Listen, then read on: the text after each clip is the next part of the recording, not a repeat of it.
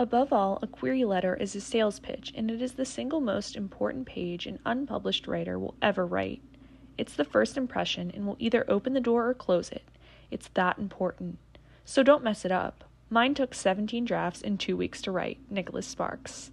Hello and welcome back to the Turn Right podcast. This is episode 117, Query Letters 101, Tips and Tricks. Now, doesn't that sound super intimidating from Mr. Nicholas Sparks? And that's kind of how I feel about the whole querying process. It's like this intimidating mystery, salesy marketing sort of thing.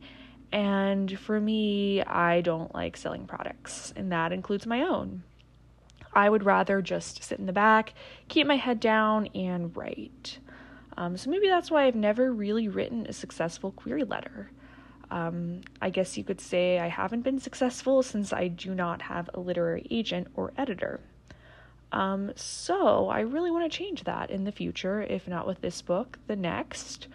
And so I've been doing some research. I've been reading some articles and listening to some podcasts, and I've pulled together some tips and tricks from the internet, and I wanted to round them up in this week's episode. So if you want to learn about this process with me, then let's dive into this week's episode. First off, let's define what is a query letter. Basically, it's an outreach to a literary agent or editor presenting your novel with reasons why they should read it. It's generally about a paragraph long. People now mostly accept email queries. Letter queries are still an option, but I don't think they're as encouraged as they were in the past. So the first thing, before you even write a query letter, you want to make sure your novel is completed and edited. You know, all the drafts are done, all the little grammar checks are done, everything like that, and it's good to go. Because in the event that an agent does want to read more of your story, you have to actually follow up on the promise that your query letter is giving them. And also, whenever I mean edited, it should probably be professionally edited. This is not something that I knew about until maybe last year. And I think that's kind of a catch-22 really for writers. It's kind of unfortunate that we have to cough up enough money to pay for professional editing before we can even submit to major publishers, because professional editing can be pretty pricey. I did get my manuscript professionally edited last year. I kind of got a more bargain editor. She sort of combined different editing services into one. Like, she combined developmental editing and line editing in the same package, and I kind of went with her because she was a bargain, but unfortunately she really wasn't the right fit for my project. She didn't write or read in the genre that my book was in. So at the end of the day, it was helpful and I learned some things from that, but it also was not helpful at the same time. But if you don't have enough money to get your story professionally edited, because again, this can run about thousands of dollars depending on the editor that you go with. I was able to get mine for less than $1,000, but like I said, it wasn't really like the right fit. Of course, the feedback from family, friends, beta readers, fellow writers, really, I think besides having professional editing, the next best way to go is to join a writers group and have people give you feedback like that. I know I've gotten some valuable feedback in my writers group. So with that all being said and done, just make sure your novel is really polished and ready to go. Now you're ready to write your query. So the first thing you want to do is you want to use the name of the agent in the address line. You want to say, Dear Catherine, Dear John, Dear Jim. I think now we're kind of moving away from the whole formality of last names, Mr., Mrs., Ms.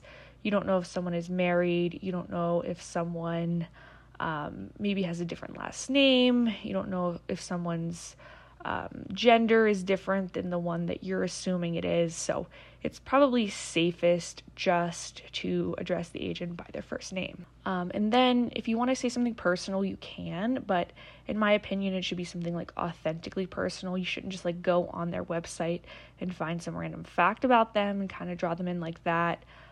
Maybe if you interacted with them on Twitter or at a writer's conference, something like that, you could mention, or maybe if you even know someone that's like worked with them, something like that, but I wouldn't like reach or really stretch for that personal connection. The next step, according to janefriedman.com, is that there are 4 elements of the query letter: the book title, the word count, the genre. That's all one element of the story. You're just kind of like introducing the story. Then the hook, which is the most critical part, that runs from about 150 to 300 words. This is where you're going to actually be explaining your novel, what happens in your novel in a very succinct manner. Then there is the author bio, which is about 50 to 100 words. Remember to only mention relevant things in your author bio, such as previous publications, degrees that may be creative related in nature. For me, I'm not going to mention that I'm an accountant. That really doesn't matter. Maybe if you have a big social media following on a platform, mention that. And then there will be the thank you and the closing sentence. Comparative titles are optional, but they can be a good idea.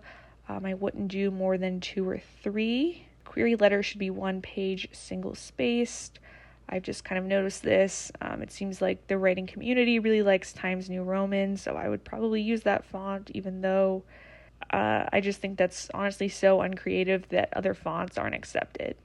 Not saying that I would use some crazy font, but I mean, Calibri is like the default on most computers, I think, so I don't understand the Times New Roman. It just seems very archaic to me. This is a tactic I've used in the past. Whenever I was querying my other book, I looked at the backs of books, and I even reacted to some backs of books on this podcast here. So if you are interested in that, be sure to check out that episode. But anyway, if you look at the back of books, that kind of helps you write something exciting and enticing about your novel. And it's kind of a good way to get some inspiration for your query. But these are the kinds of things that you want to include in that hook and that meat of the query when you're actually telling the agent about what your book is about. So you want to be sure you're identifying who is the main character, the protagonist, and why we should care about them. We should identify what problem do they face and what are the choices they must make because of that problem. What is the tension that drives the story forward? And you can also hint at the twist. But you should not give the ending away. The ending is for the synopsis. So you want to leave the agent hanging on and wanting more. The conflict must be highlighted. It cannot merely be the character's sob story, i.e., we're not just writing a story about a divorced mom. We're not just writing a story about a kid that moves to a new school. There must be a twist. Because otherwise it's just characters, it's not conflict, it's not giving the reader the complete picture of the story. So we need to see how the conflict is woven into those characters that you've crafted. And I think that's a good point, because I think sometimes when you get very close to your story, you may just think about kind of like how and why the characters are important or what theme you're trying to drive, and you may actually forget to call out the conflict. And I think that sounds stupid when I'm saying it on this podcast, but I think that's definitely true in like query letters that I've read of other people and also in my own.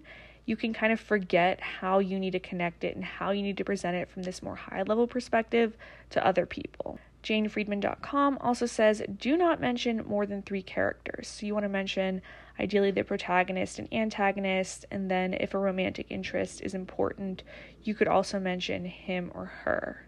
janefriedman.com has a wealth of resources out on that website. I really like it, and I've been learning a lot from there, so I just wanted to give that website a shout out and, the credit for some of the things that I'm saying in this episode. Not all of the things I'm saying are from that website, but some of them are.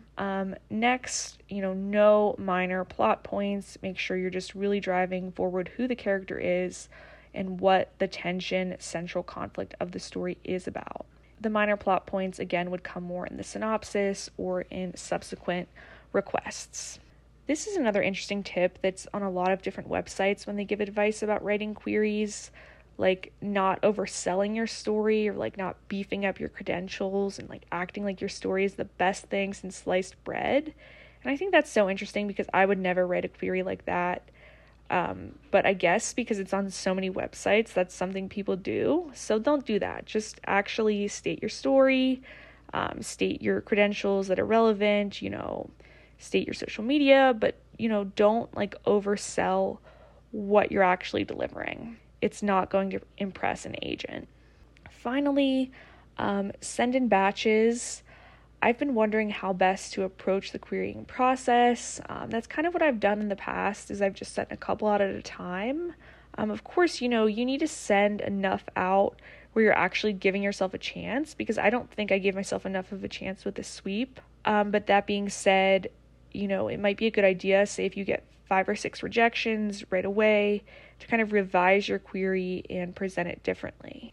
But I would say, honestly, the more agents you can query, the better. Keep track of it. Keep a list, on your phone or your computer.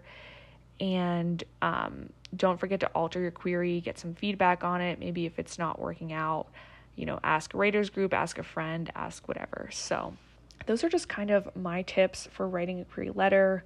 What I'm going to be thinking about as I'm going to start querying in the next few months.